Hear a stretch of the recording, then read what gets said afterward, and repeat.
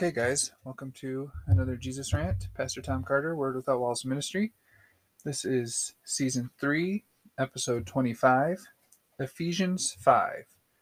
And what I really want to highlight today is the idea of Jesus washing us and presenting us to himself as a bride without spot, wrinkle, or any such thing. But when I was looking at it, this whole chapter of Ephesians 5 is so good. And let me check here. It's 33 verses. So it's not super, super long. And the more I was reading it, the more I was like, I can't leave any of this stuff out. So I'm just going to read the whole chapter and just kind of go through it and try to pull some stuff out. And hopefully just, my heart is always with Word Without Walls ministry. My heart is always to just kind of make the gospel plain, make the gospel simple, make it practical, so that we can use it to help us get from the start of the day to the end of the day, which I honestly think is a big part of what everybody in this life is trying to do. We all have goals. We all have things we want to accomplish. We all have different, ways that we want to get from the start of the day to the end of the day. But I truly believe that that's a huge part of this whole deal, is to just really just get through this day. And I mean, when we're grinding it out and it's like, I just got to get through this week. And then the next week comes and it's, I just got to get through this week, kind of lather, rinse, repeat. And that's how we kind of grind our way through life a lot of times, which is why in my own life, I really try to make things special as often as I can. And I try to celebrate as often as I can. And I try to bring as much light and as much joy and as much happiness and as much love into my life and the people that I come into contact's life as I can, because it really can be a big old grind. It really can be, a lot of routine and a lot of doing the things you have to do to get through the day. So, like I said, that's a big part of the thrust of my whole ministry, is to make something practical to help us get through the day, to really try to meet where the rubber meets the road and just get rid of any obstacles, which again is why I usually read from the New Living Translation, because I think it's a little bit easier to understand, and I don't want to put any roadblocks that anybody might stumble over, even the King James English or some of the other interpretations that I think maybe are a little clunkier or a little harder to read or a little harder to understand. Like, I just want to make the gospel accessible. And so, like I said, I was looking at the idea of being without spot, wrinkle, or any such thing. And it's from Ephesians chapter 5. And when I got into it, I was just like, man, I just need to read this whole chapter. It's so good. So we'll just jump right into it, and I'll start reading it, and I'll pull things out and wander around and, hopefully make some sort of sense and some sort of point. And hopefully it'll, be able to help somebody. But the heading in the Bible I'm reading out of starts with living in the light. Ephesians chapter 5, verse 1, it reads, "Imitate God, therefore, in everything you do, because you are his dear children." And to me, that's a little bit tricky, because I used to say, when it came to being a follower of Christ or a follower of the way, you guys know I don't even necessarily like the word or the idea Christian, but when having a spiritual relationship with our Heavenly Father, I used to say receive it and reflect it, and I thought that was pretty good. But then after a little while, I was like, but should we just reflect it? Like, are we just supposed to imitate him? Are we just supposed to try to be as much like him as we can be? I don't think so. I don't think that's all the way there. I don't think that's quite it. So then God gave me a revelation where now I say, receive it and release it, because, that's really what we're here to do. I heard a preacher say it like this: you are the spout where the glory comes out. Jesus fills you up with himself, and then you fill yourself up to overflowing with what he has filled you with, and then it comes out naturally. So, which, as we're going to see in verse 2, which is kind of why I try to sidetrack here and set this up a little bit. It's not so much trying to be like God. We're not imitating him. And I know that, in the natural, that's a good picture, because you want to imitate your dad.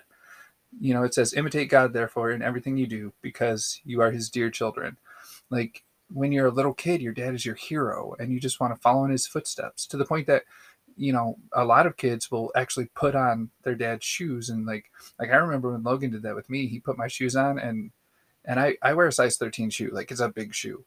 And he put my shoes on and started stomping around the house, and he goes, I'm the dad. I'm in charge now. It's hilarious. And, but I feel like when we understand this relationship between Heavenly Father and beloved Son, in whom he is well pleased, we see that we're not so much trying to imitate him as we are growing into an awareness of who he is in us and who we are in him, which is exactly what verse 2 says. It says, live a life filled with love, following the example of Christ. He loved us and offered himself as a sacrifice for us, a pleasing aroma to God. So, quote unquote, imitating God means living a life filled with love. And that's as simple as I can put it. That's as simple as I can make it. And I try not to ever say that's as easy as I can make it, because it's not always easy to love people. I mean, it's just not.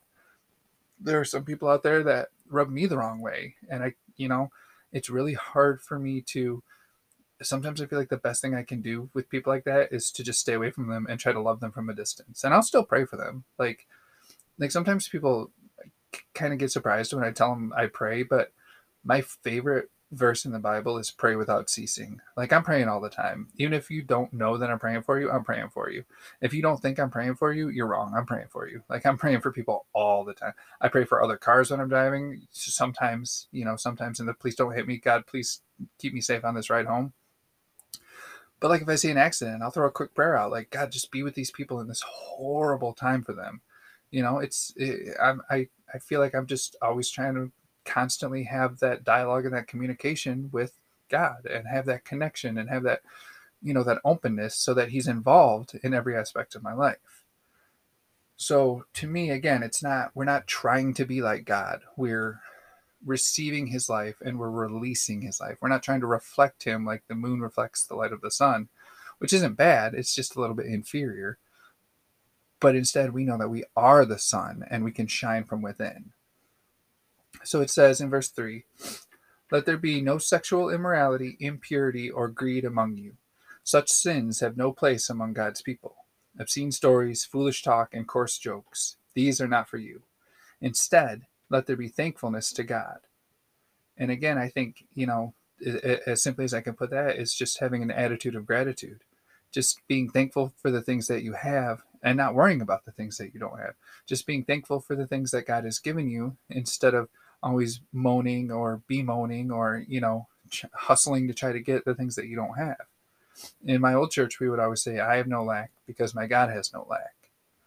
So we can rest assured that our Heavenly Father, the creator of the universe, the creator of everything, in a very real sense, the owner of everything, he has our back. The Father loveth the Son and has given all things into his hands. Like, he's already given us everything we need. So instead of trying to get something we think we don't have, by being somebody that we think by trying to be somebody that we think we're not, instead we need to use what we have and embrace who we are. So it says in verse 5, you can be sure that no immoral, impure, or greedy person will inherit the kingdom of Christ and of God. For a greedy person is an idolater, worshiping the things of this world.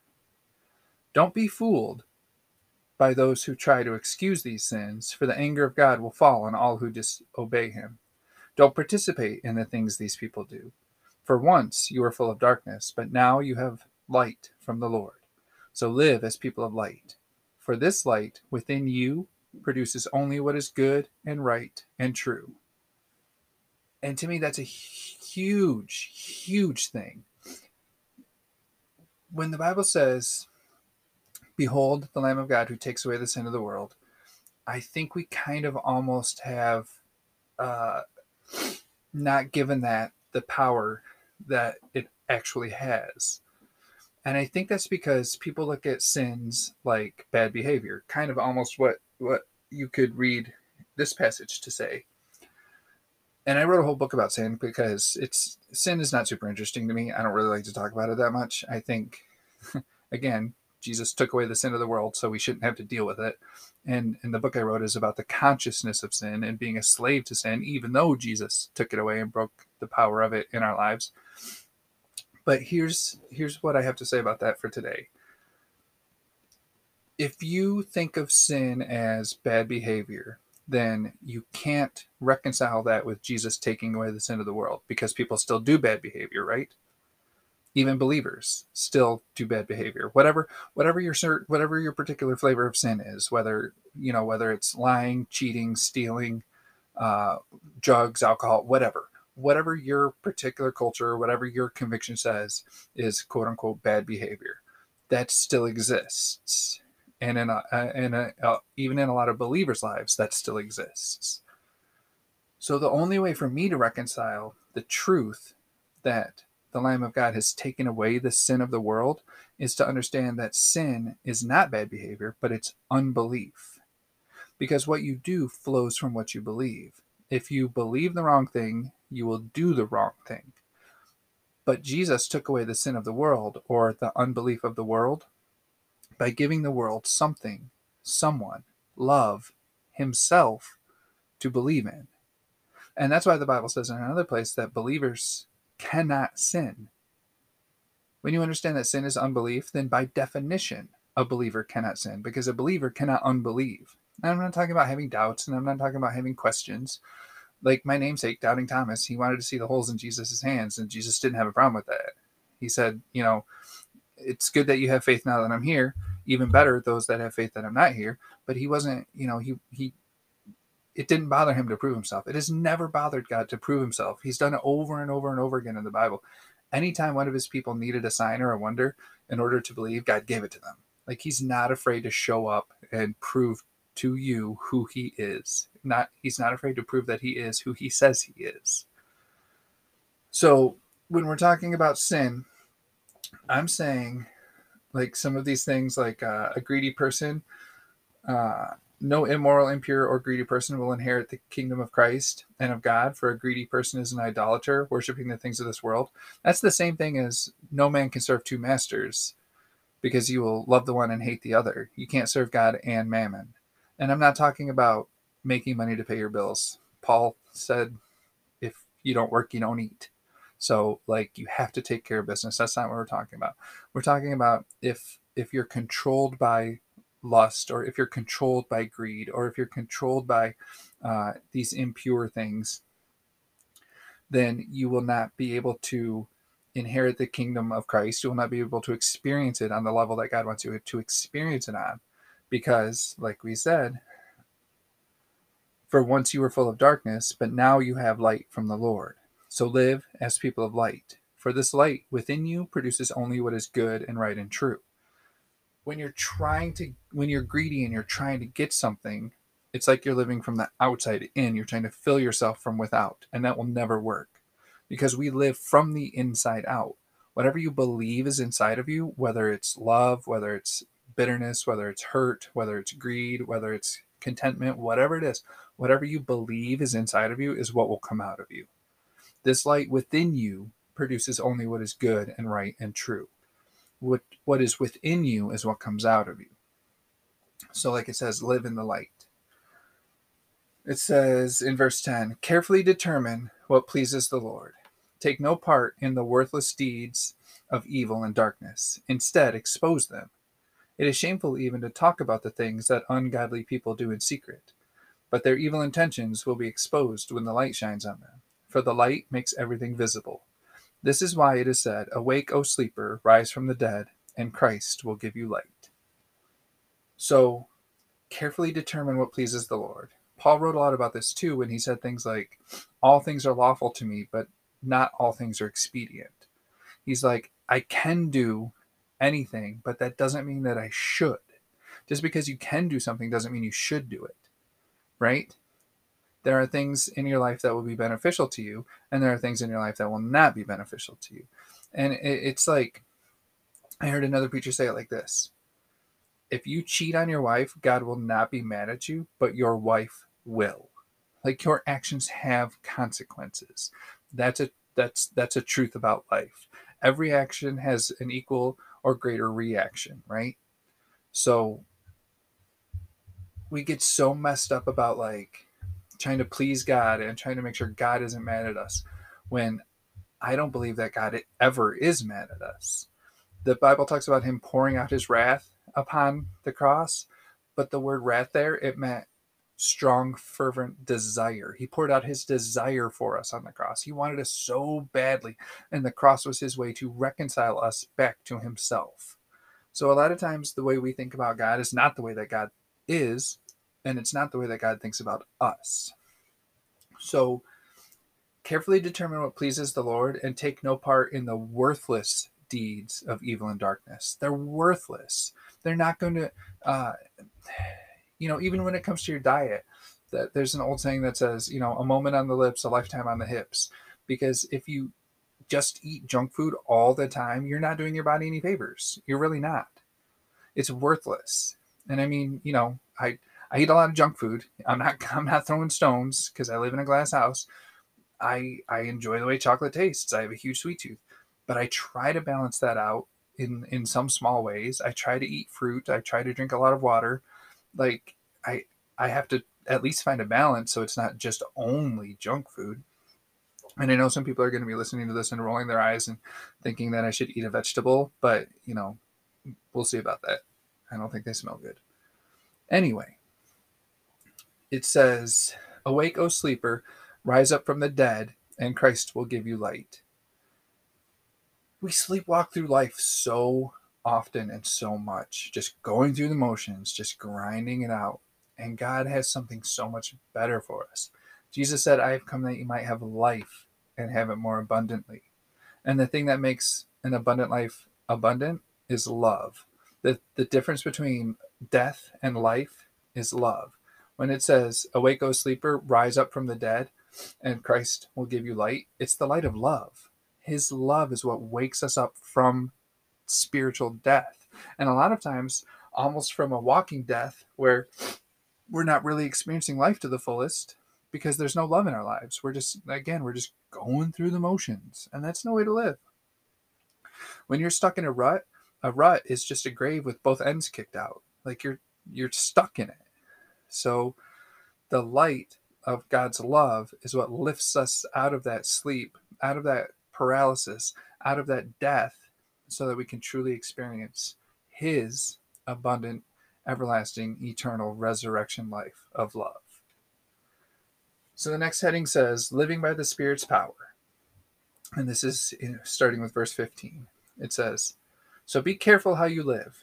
Don't live like fools, but like those who are wise. Make the most of every opportunity in these evil days. Don't act thoughtlessly, but understand what the Lord wants you to do. Don't be drunk with wine, because that will ruin your life. Instead, be filled with the Holy Spirit, singing psalms and hymns and spiritual songs among yourselves, and making music to the Lord in your hearts. And give thanks for everything to God the Father in the name of our Lord Jesus Christ." And here's the thing with that. There's another place where I think it was Paul was writing to Timothy, and he told him to take a little wine for your stomach. So he's not saying you can never have anything in your life. He says, don't be drunk with wine, because that will ruin your life. And we all know that abuse of anything is bad. Abuse of alcohol, abuse of cigarettes, abuse of chocolate. Anything you abuse is a problem. Like, that's bad. That will ruin your life. And he's also showing us a better option, which is to be filled with the Holy Spirit and to have all of these good, godly things inside of us, filling us up and overflowing out of us. And again, he goes right back to that attitude of gratitude. Give thanks for everything to God the Father in the name of our Lord Jesus Christ. So here's where I really wanted to get to.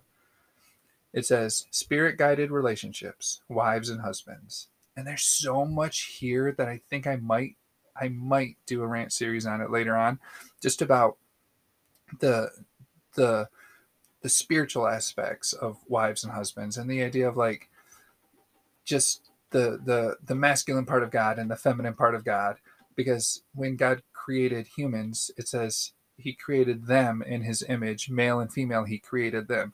There's a male aspect of God and a female aspect of God. That's why there are males and females. Like, that's how that works. You can't say we were all created in the image of God, and then you can't say God was a man, because that obviously not all of us are men.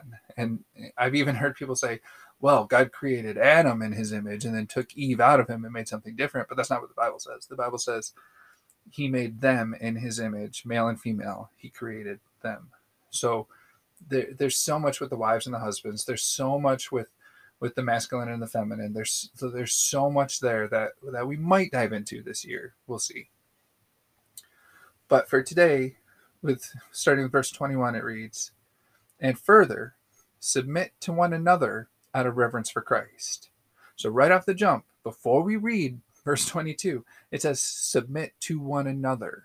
We are in this together. It's not saying men are greater than women. It's not saying husbands are greater than wives. So when it next says, for wives, this means submit to your husbands as to the Lord, people will use that to abuse people. And it drives me crazy, because the verse above that, it says, submit to one another out of reverence for Christ.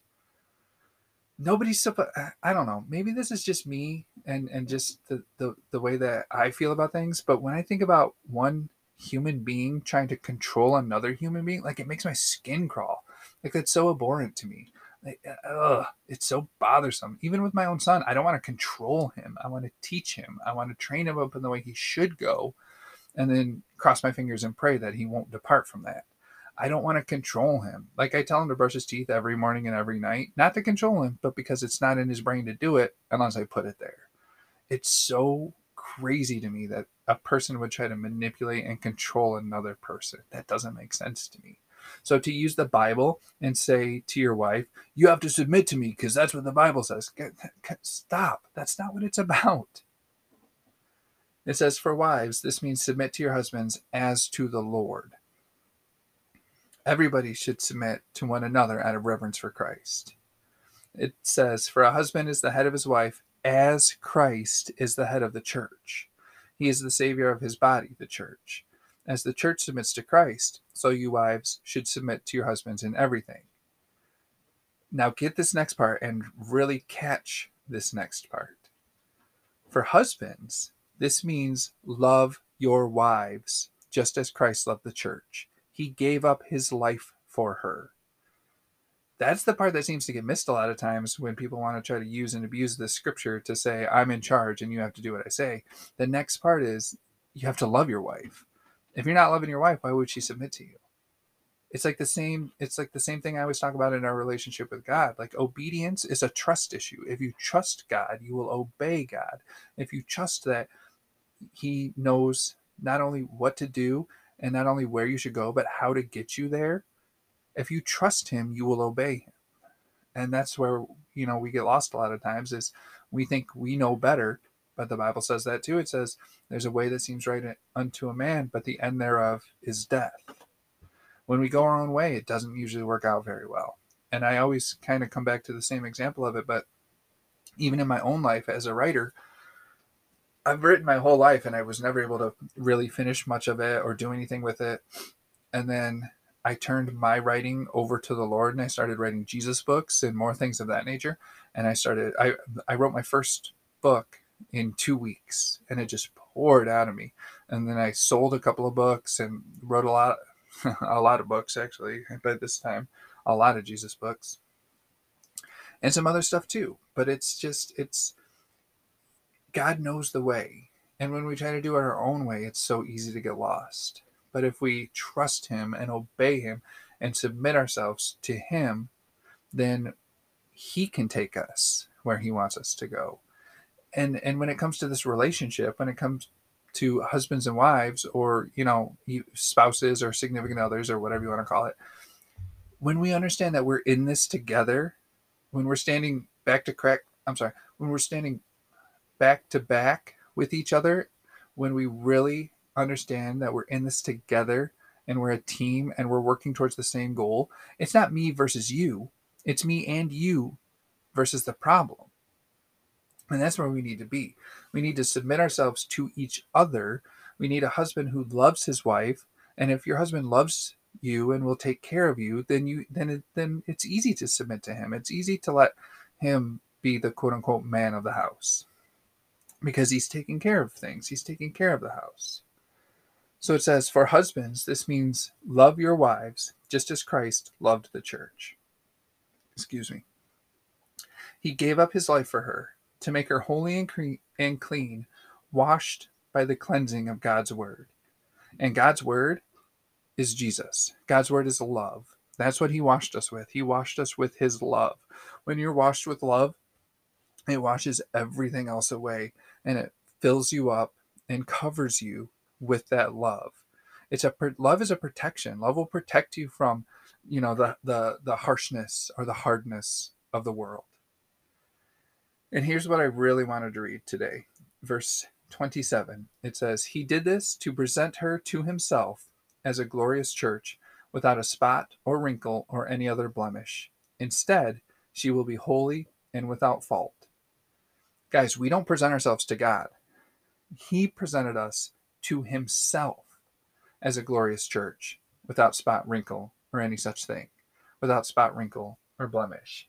He cleaned us, and then he presented us to himself. He did all of the heavy lifting. He did everything that needed to be done because we couldn't do it, and because he didn't expect us to do it. He wanted a church that was without spot, wrinkle, or any other blemish, so he got rid of all the spots, all the wrinkles, and all the blemishes. He made us holy and without fault. That's how we are, and that's how we need to start seeing ourselves, and that's how we need to start seeing each other. I always try to say it like this. You are the righteousness of God in Christ. That's not what you do. That's who you are. That's you on your worst day. That's you when you've done all of these, bad, immoral, impractical, shameful, worthless things. Even on that worst day, you're still the righteousness of God in Christ. Your identity will never change. But when you know your identity, everything else will change because you live from the inside out. What you believe dictates what you do. What you do flows from what you believe. So when you believe right, that's when you will begin to act right. But it's not about cleaning up yourself. It's not about turning over a new leaf. It's about understanding that God transformed you into basically, really, I'm just going to say it, himself, someone who is holy and without fault, someone who is without spot, wrinkle, or any other blemish. That's what God did for us because that's how God wanted us. That's how he's always seen us, and that's how he wanted us to see ourselves. So let me finish this chapter before we run out of time. It says, in the same way, husbands ought to love their wives as they love their own bodies. For a man who loves his wife actually shows love for himself. No one hates his own body, but feeds and cares for it, just as Christ cares for the church, and we are members of his body. As the scriptures say, a man leaves his father and mother and is joined to his wife, and the two are united into one. This is a great mystery, but it is an illustration of the way Christ and the church are one. So again I say, each man must love his wife as he loves himself, and the wife must respect her husband. And if you love your wife the way you love yourself, like you would do anything for you. People talk about they want to go to heaven, but then they spend every dollar they got in the hospital if they get a disease. So it's like that old song that says, everybody wants to go to heaven, but nobody wants to go now. So if we loved our wives the way we love ourselves, why wouldn't the wife respect us? Why wouldn't the wife be happy? Why wouldn't the wife submit?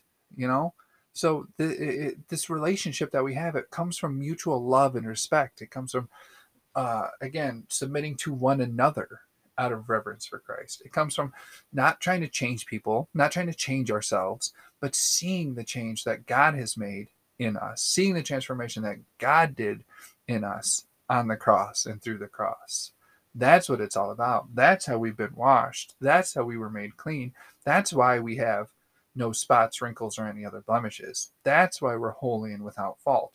He did it for us, and he presented us to himself. That's the divine order of things. That's how it worked. So I hope that's encouraging. I hope that gets us to stop thinking about how bad we are and start seeing how good we are. And I hope to see you guys all next week. Thank you. Okay, well, if you enjoyed that, I want to invite you to check out my website, jesusrant.com. You can get my daily rants on there. You can get my books that I've written on there. They're also on Amazon. I have an author's page on Amazon. I've written a lot of books. I'm pretty proud of them. You can order them. I try to keep them cheap because I don't like to pay a lot of money for books, and I don't think people should have to pay a lot of money for mine. So check that out. If you want to support the podcast itself, you can find it on anchor.fm. If you just search for Jesus Rant, you can support it monetarily. You can support it by liking it, sharing it, subscribing to it, and you can support it, by word of mouth, by telling people about it, helping other people find it and listen to it. And thank you once again, as always, for spending your time to listen to it, to help me to get the word out, which, as we know by now, is my heart, is just getting this word out. Word Without Walls ministry. So just thank you for your support. I love you, and there's nothing you can do about it. Amen.